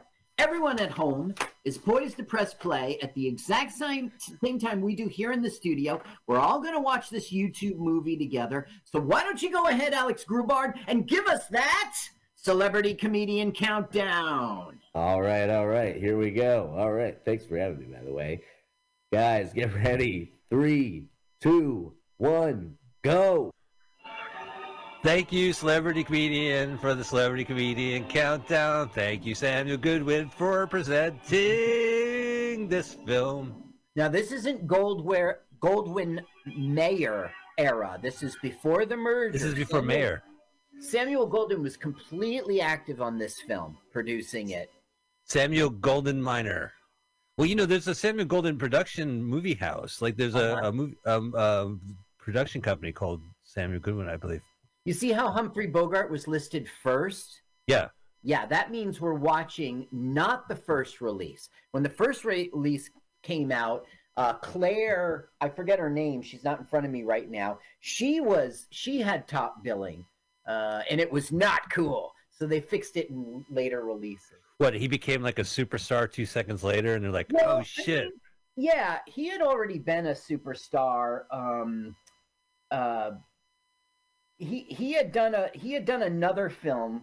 It's not right in front of me right now, but he had done another film in which he was a gangster. And so they just said, hey, he'd be good for this. And he just got it because it was easy. He had already had some success. Okay, here's our setup. New York ended the river for many the years. The dirty banks of the East River was lined with the tenements of the poor. Then the rich, discovering the river traffic was picturesque, moved into the houses eastward. I said it right, picturesque. Picturesque. And now the terraces of these great apartment houses look down in the windows of the tenement poor. Well, it's not a very good job of gentrification if you get to look down at the tenement poor. Maybe that's what you want. Like you literally look down on the poor. Well, you'll see in this film, they literally look down on the poor. Now, what we're seeing right now is an extremely elaborate movie set. Interesting. They built those flannels? Yeah, they were going to do this, of course, on location in Manhattan. You see, this started as a play, so you know, but what we're looking at right now, that's a painting in the background. It really is a big lot. Now this lot would get they would throw garbage. You see how clean it looks right now? Ish, yeah. Well, the thing is, Mayer would walk around. Goldwyn Mayer would walk. Oh, look at them. There's the fancy pants. Good old Sam. Yeah, he would say, like, clean up this set. And the director's like, it's a slum. So every night he would go and clean it up himself personally. And he insisted that the opening. This guy is sleeping on the wrong side of the docks. Not the tracks, the docks. Yeah, like you can tell this is a miniature because there's a Lionel train behind it. That's a big building. The Richie Rich apartment building, and in front of him where he's walking is like a tenement building. Didn't Richie Rich have a friend who's like his little poor friend? I read a lot of Richie Rich, but I don't remember that. All I remember is Jackie Joker. Is that a problem? he had a comedian friend. Poory poor. Poory poor. The little poor boy. Rich boy. So now we're going to get a little slice of life in the poor people tenement thing. And now this hey, watch it. I'm going through garbage here. Oh, there's Oscar. Now he's going to pretend that a bug gets on him, and we'll really see real life bugs later. Oh, here's the rich contrast. Oh, that's their aquarium. It's a bird cage. Bird, yeah. Get it, Carl? They're in a prison. Now look how they literally look down on the tenements. Yeah. Now that's a bad balcony as an example because it's so low to the ground, but they'll get into a scuffle with the rich boy there. Now who will? The Dead End Gang! Now one of the reasons why I was really excited to see this movie is because the Dead End Gang made about, I don't know, 150 million movies. 60. Yeah, and there was like 60. And 60 movies in 20 years. Yeah, well, I remember there was like a fake one, and then one that would have one of the originals. Like, there's a couple of people in this movie. It broke off. There was 3 groups. There were the Dead End. There were 4. There was the Dead End Kids. We're seeing them right now. We'll see them in 8 movies. The Little Tough Guys, the East Side Kids, and the Bowery Boys. So they went through different phases. Now this guy right here, the little jughead, he's like in every single one, right? Like he's the glue. He is Spit is the glue, and to his left there is Dippy, and he's glue too. If you don't have those two, one of those two, you might as well not make a Bowery Boys movie. What fascinates me about the Bowery Boys is that it's just like funny, broad slapstick. You know, it's 50 minutes of your comedy pals fucking around. Right. But it was based on this really serious play. That we're watching right now. Yeah. This is the first one. Uh-oh. That's just a new kid who moved in. This kid here is TJ. He's one of the coolest ones. I want you to meet my kid, Samuel Goodwin Jr. Treat him right. That's Milty. All right. Spit. Okay, sitting down, hanging in the middle of, he's getting his pointed at right now. Yeah. That's Dippy. And then, now he didn't play Spit in the Broadway play, but, okay, I'll just tell you, Spit's name is Leo Gorsey. And he's one of the faces you see all the time. And the other one was Hunts Howe. Hunts Howe, that's right. He was the big one, too. Like, that guy, like, if he wasn't in it, it's no point. Right. You needed to have one of those two. The other ones were familiar faces, but less so. Carl, I was listening to the commentary track on Surf 2, The Vinegar Syndrome, and one of the people who wrote the punk rock movie guide was saying that they liked the surfers because they reminded them of the Bowery Boys. Oh, interesting. And I was like, that's kind of the sentiment I was trying to express. Like, they look like kids like I would want to look like, like I'm a cool kid. Right. Cool and poor. Well, even like little girl got her hat sideways. She came up with that. Now, the kid in Charlie Chan, the little kid, he will appear in this. Now, I don't think he's the one sitting in the... Okay, here's Richie Rich. Richie Rich. Yeah, and what we're seeing is he's just a regular kid. He doesn't want to drink this crappy milk either. Mwah. Mwah. And she's like, speaking French, Junior. She's like a teacher more than a mom. She's like, doesn't she have to like help the rebel fight Darth Vader? No, because of her hair. Their hair. Okay, now we are meeting one of our main characters. Okay, she is, well, in the thing, she's Drina Gordon. This is Sylvia Sidney, and okay. You might know her from Beetlejuice if you look at her face. She was top billed until Bogart got all pissy. No. Oh, really? Is that No, right? I don't know. No, I don't think so. No, she had a great long career. I'm just saying, in our world. Was she? So was she a dead person? Was she the grandparents? Yeah, in the afterlife, she was like a caseworker explaining. Okay, you two are dead. Remember, she had that gravelly voice. That was from all the smoking. Yeah. Like, you know, she has a beautiful, pretty voice. She had dozens of leading roles in the 30s. And then less so as the years went on. But then she was in the pilot of WKRP in Cincinnati. She was on Fantasy Island. She was in Mars Attacks. You remember the woman who was like, they killed Congress. That's her. Oh, very nice. Tim Burton likes her. Here we go. A little alleyway talk. Carl, you remember when we would hang out in the fire extinguishers and yell at each other across the... Hey, Carl, how's it going? And our neighbors were like, will you guys shut up? Use the phone. We'll get a lot of that in this film. We won't get the shut up part. We'll just get the nice, we're all connected as a community. Now, look, that's Rival Girlfriend. Rival Girlfriend. They're talking about Dave. Dave missed you last night. Yes, I came in late, I did. I tell you, I came in very, very late, I did. Then she's looking at Rival Girlfriend. Well, she went out with that rich woman. Oh, no. Hey, what do you say? It's your turn for buggy pushing. I've been buggy pushing all afternoon.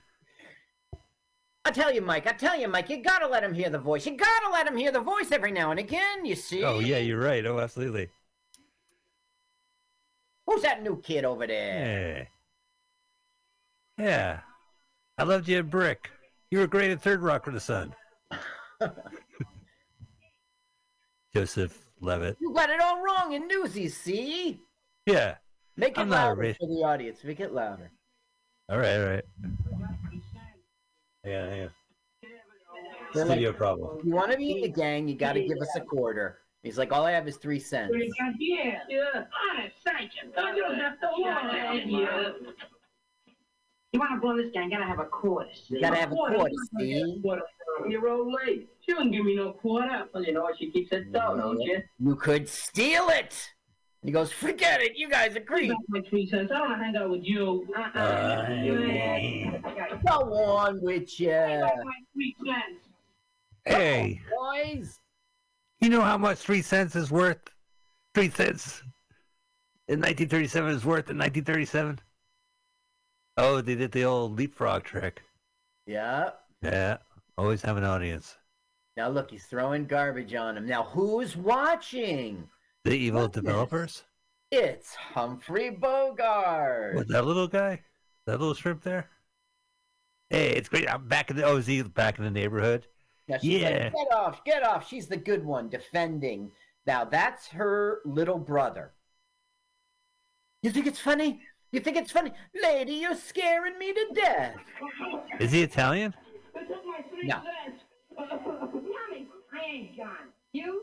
Not me. Don't look at me. You? Ain't got it. Give it back to us. Yeah. Yeah, Spit.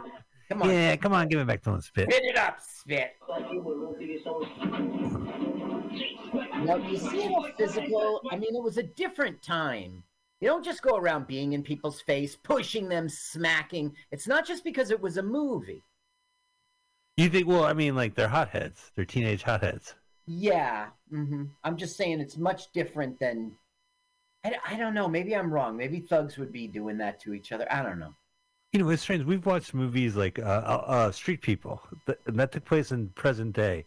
Yes. And if you remember, there was a guy sitting on the pier in Sausalito or what have you. And Roger Moore comes up from behind and grabs the gun he happened to have lying on the pier. Yep. One of two guns. And it's one of those moments where you're like, do we really carry guns like that in the 70s? Or just in the movies, you know? And I see that with the violence, too. Like, now, this is Dave. And Dave, we've seen a lot on LWAFL MOYT. He was in The Most Dangerous Game. Oh, really? He was the hero. And we just saw in Come and Get It last episode. That's right. Yeah, well, I remember him from The Most Dangerous Game. He was the son.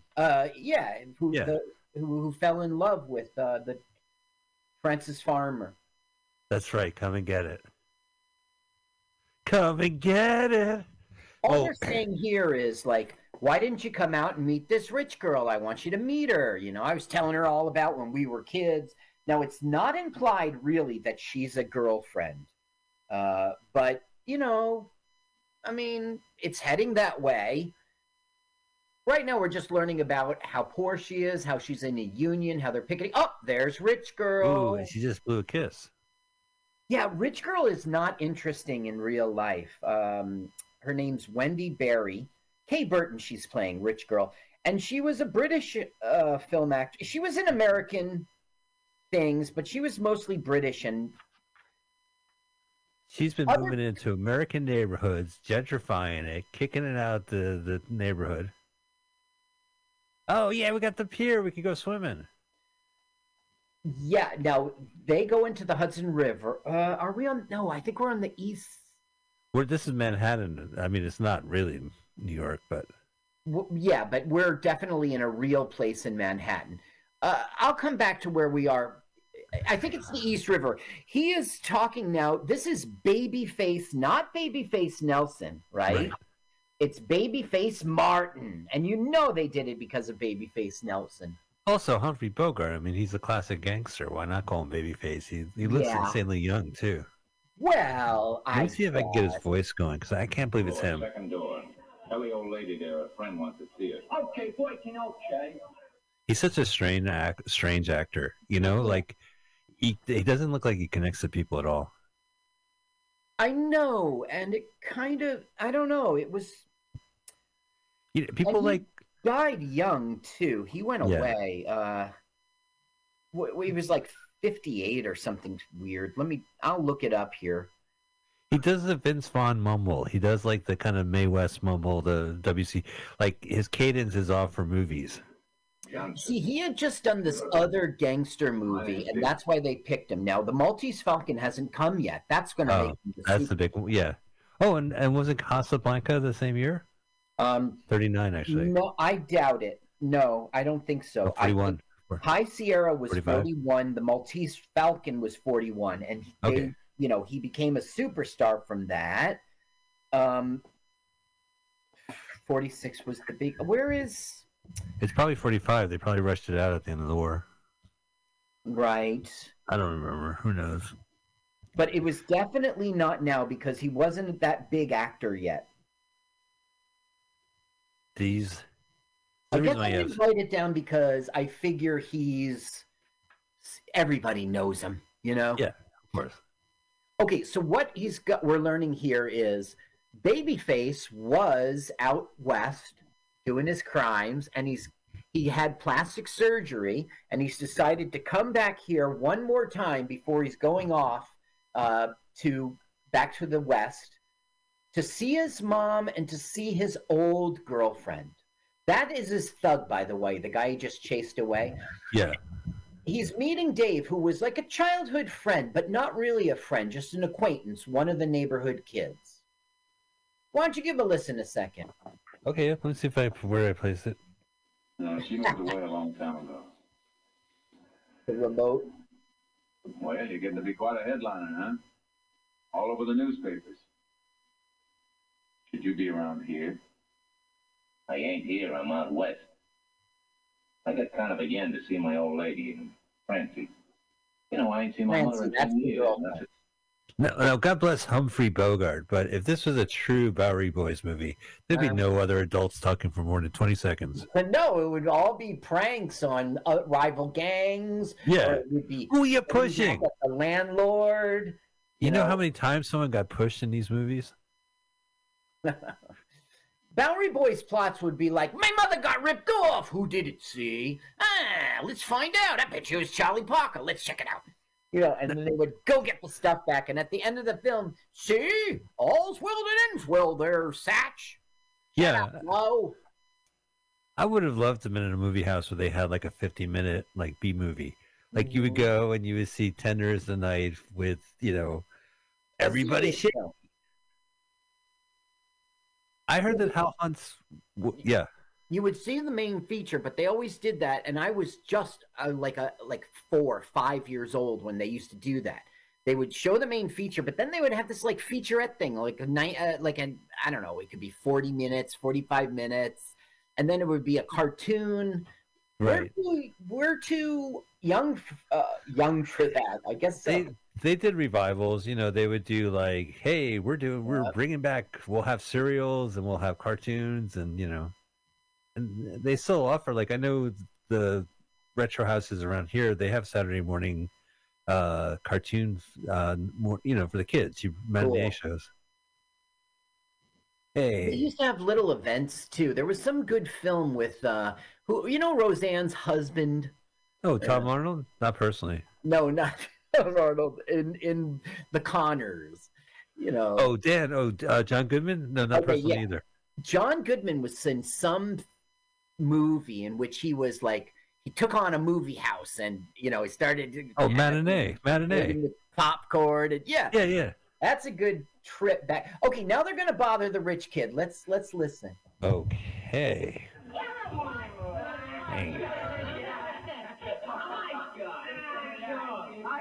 President of the United States. Can you? So what?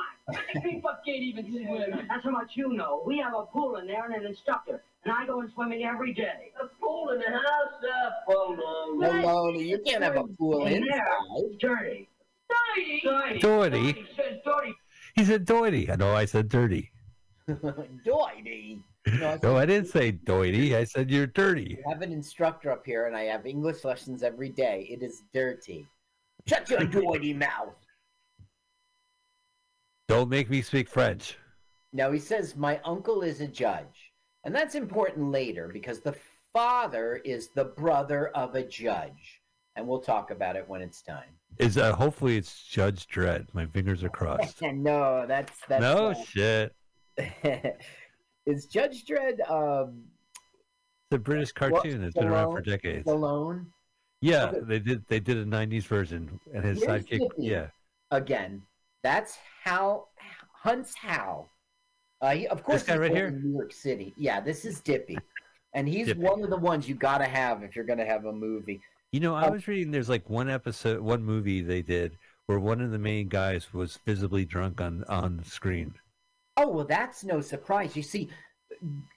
Goldwyn bought the rights to this, and he loved these guys, and he flew them out to be in the movie, and he immediately regretted it because they would fuck around in the studio, like running up and down the halls, knocking things over. It's funny. He immediately, the boys ran wild through the studio, destroying property, crashing a truck through the wall of the soundstage. Afterwards, Goldwyn decided not to employ the boys again and sold their contracts to Warner Brothers. Yeah, that's right, because they did 6 movies as the Dead Kids. They had this stony little film. Yeah. And then they weren't like individuals. They were listed, the actors will be listed, and they'll be listed, the Dead Ed Kids. Right. So strange. They're not even a musical number. Not even a musical number. This one is Tommy. He just ran away. Yeah. Okay, no Hudson Hawk. Rich girl talks to poor potential boyfriend. Hello there, lady. I didn't smell your perfume when you came in. So this was a play that ran for 3 years. It had almost 700 performances. Wow. And this Samuel Goldwyn bought it for $165,000, which was so much. It was about $3 million, according to the internet today. It was huge success on Broadway. 20th Century Fox wanted it, RKO wanted it, and Samuel Goldwyn just gave him the money. And he, they wanted to shoot it out there, but he was dead set against it. He wanted a controlled environment and a soundstage. So it was a genuine New York. It was a play about the experience of New York City. Yeah. And Hollywood shot it in Hollywood. Right, exactly. Yeah. William Wyler, he's our director. This director did Ben-Hur. This director did Funny Girl. Yeah, he's Wyler. He's Wyler. William Wyler wanted to do it on the streets of New York. Samuel insisted. Blah blah blah. The most convincing and elaborate sets in film history. That's an opinion. Sounds like. Yeah, sure. No one's seen Super Mario Brothers. That was pretty impressive. When producer Samuel Goldwyn visited the huge set constructed for the film, a very detailed depiction of a New York slum, he shouted, "Why do directors want these slums to be so dirty? Clean it up!" He was eventually persuaded by the director that very few people live in a clean slum, and it would hurt the picture's credibility if it was a nice place to live. So William Wyler directed the property man to litter the set with real garbage to create the appropriate slum atmosphere. The disturbed and fastidious Samuel Goldwyn, who would pick up the garbage after shooting, would stop for the day. Damn it, Sam! Now we gotta spray out the garbage again. Okay, the stage directions of the play indicate that Rockefeller Center can be seen in the distance. It's around 50th Street Piers of Manhattan. Now, that sounds like the West Side to me, but... Right. It was the corner of East 53rd Street and the East River. So it is the East River. And today, Sutton Place South runs north East 53rd Street at the corner. Today, it's like exit 11 of FDR Drive. I was going to say, Carl, you being a native New Yorker, yes, a proud native New Yorker who rubs it in you rub that fact in every Jersey boy's face. Right? Oh, excuse me. I was born in New York. In Manhattan, I said. Manhattan, yeah. Not Brooklyn. No, the truth is I was born in Washington, D.C., and I've been a Jersey boy since I was 3 years old. But yes, I grew up on the mean streets of New York. That's why I'm a project manager. I grew up in the projects. That's right. And you had software. So where's the Bowery and where's here right now? Oh, in real life? Yeah, the Bowery is way downtown. Do you remember CBGB's? Sure. I went there. The Bowery. So what you would do is go down Fifth Avenue. Actually, no, Washington Square is in your way. I guess you would go down like 10th Avenue. And I don't know, the Bowery's kind of over on the east side, but downtown it gets tight. So no, this is the east side, you were saying. This is the East River. Yeah. Oh, there's the kid. He might be the kid.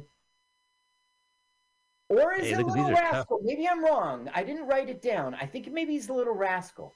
Did you Look at this. Has like an even smaller crew. Right? Yeah, these are like tiny tots. That's right. Hey. They're like a tiny gang, and they're going to get kicked out of here.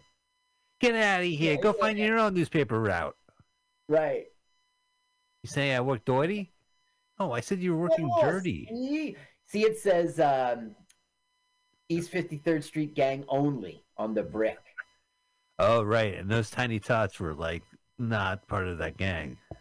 Look at how Spit is smoking a cigarette and it's no big deal in a movie.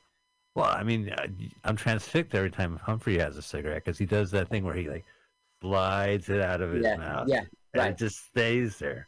And with that fucking hat tilted like that, it's like every Bugs Bunny cartoon. He's got this tilted... Now they're going to embarrass a lady.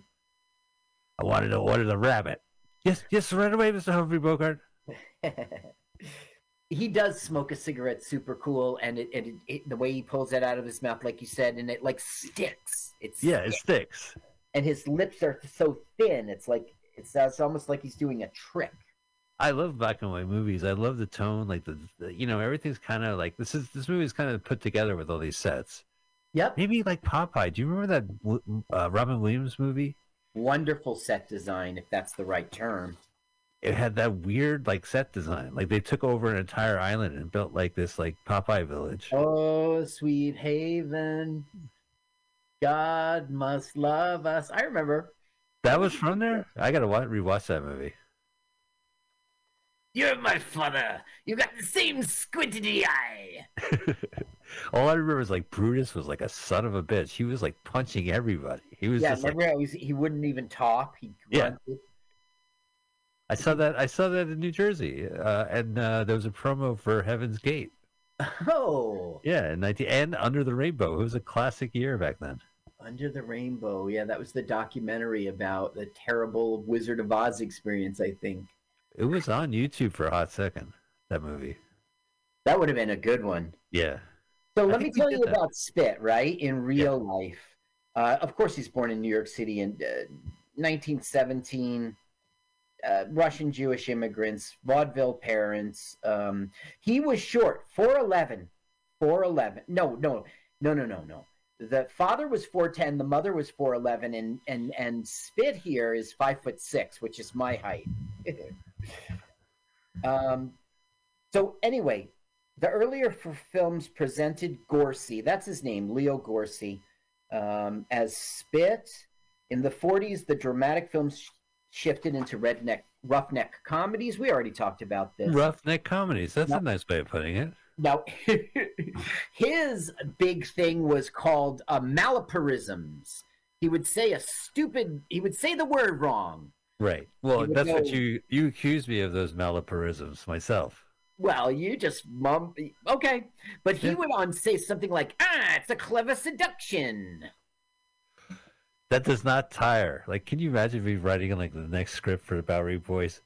All right, call this a glass of winter and call it a day.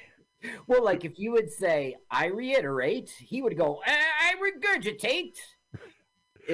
You called me.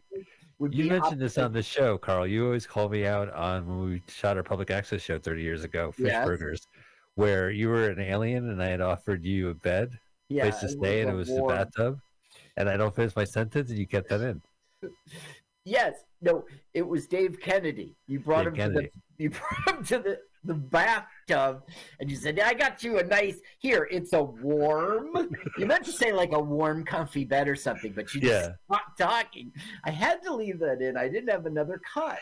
I remember it was we had a blanket in the bathtub for him. Yeah, it's a warm.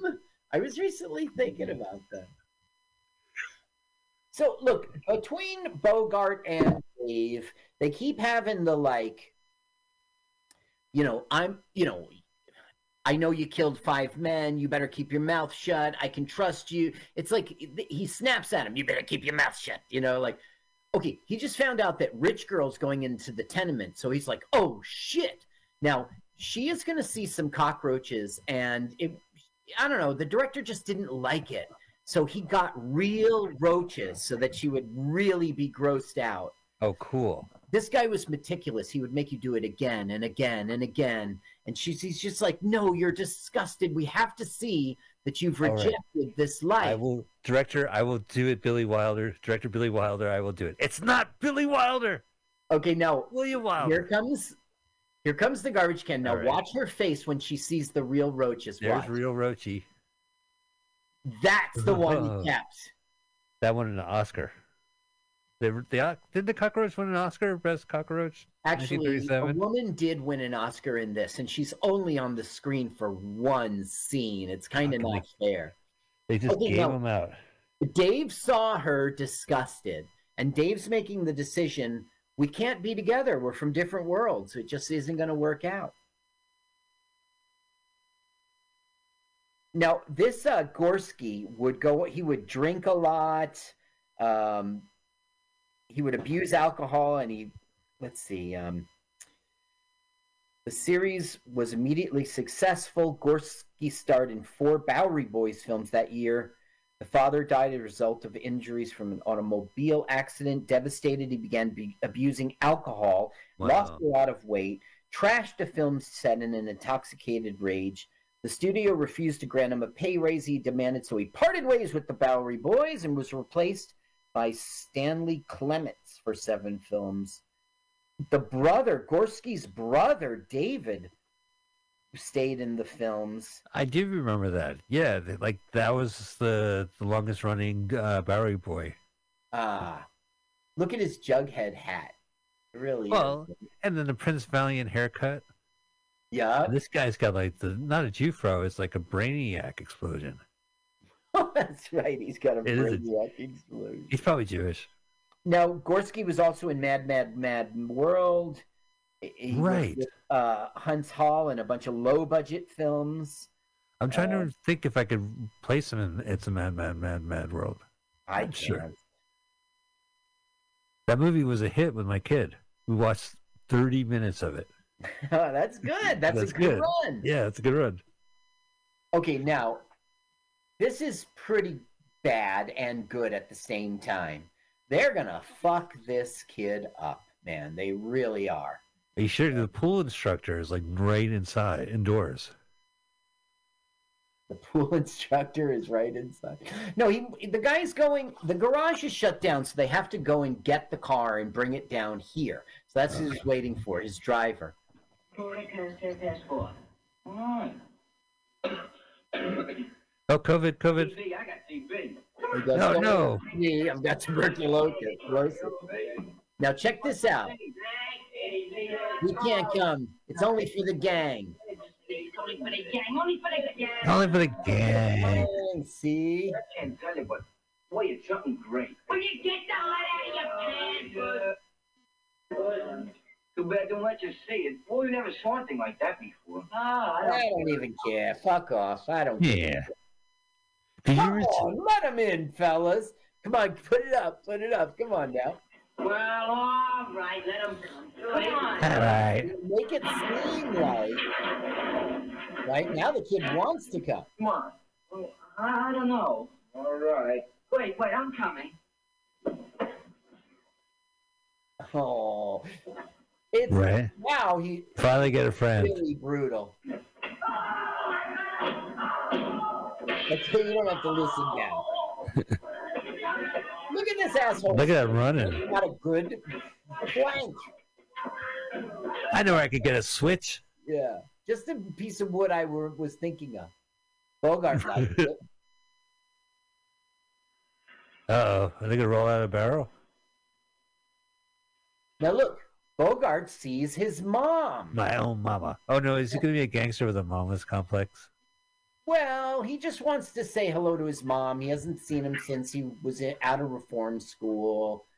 But the mom is, I mean, it's the worst acting I've ever. You have the sound still up? Because the acting is horrible. Check it out. All right, I still have it up. Okay. How are you, Mom? Me. It's me. Babyface. I have my face fixed. Yeah. You know, good tramp. What? Tramps are ladies. That's right. You glad to see me? Maybe not. Maybe you remember the tramp that used to have his. He'd take a bandana, put his possessions. Sure. Yeah, Bindle. Yeah, little. I think there were tramps. And we saw a movie Tramp. Right. Right. Which was a Civil War song, but there was 3 tramps in it. At least there was 1 tramp. I'm really surprised at her acting. Now the thing is, I know this director. He wanted this on purpose. He wanted her to be flat and awful, but I just don't think it's. Did she win the Oscar? Because I'll go and take it back. No, yeah. If she had won the Oscar, we should wait until she passed away, go to her estate sale, and fucking steal it. I think the Bowery Boys they definitely have a star at Hollywood. I think it's Vine. I think it's Hollywood and Vine. I think it's like a special thing. Right. No, it might be even prior to that. I don't know. I'll have to find out. I'll let you know in the future. It's definitely out there. I've seen it. Yeah, it's a famous one. I wrote down a bunch of stuff about them, but I didn't catch that. No worries. I think I should go and just photograph stars of people who've been in our movies. And that's a great idea. Yeah. I think do a walking tour. Cleavage is like the blouse is open. This is why she won an Oscar, because she had a revealing dress. She didn't win the Oscar. She didn't win the Oscar? No. Her acting is so bad. Look at that nice crying, though. That's pretty good acting. She was there at the Oscars night. I remember they said to her, "Excuse me, can you move over a bit?" The winner is coming through. Oh, Mom. So Bogart's been rejected, completely 100% rejected by his mother. Yeah. And he had like a brunch reservation all set up. It's awkward. Now, Table for two? Yeah. They're going to go in, and his thug is going to put on some music to cheer up his. Oh, but first you got to get a toothpick. There was toothpicks on back in the Bowery East River. If you ever need a toothpick, just go in. So it's a player piano. Yeah. Turn it off, see? Turn it off! So the only way he knows how to do it is to fucking kick it. But Sunday, Monday, happy days. Turn it off. Tuesday, Wednesday, happy hitters. Now, the proprietor is going to remember that kick. He did not like that kick. No, those are expensive. I mean, that's probably for the 1800s. That's not a kicker piano, you know.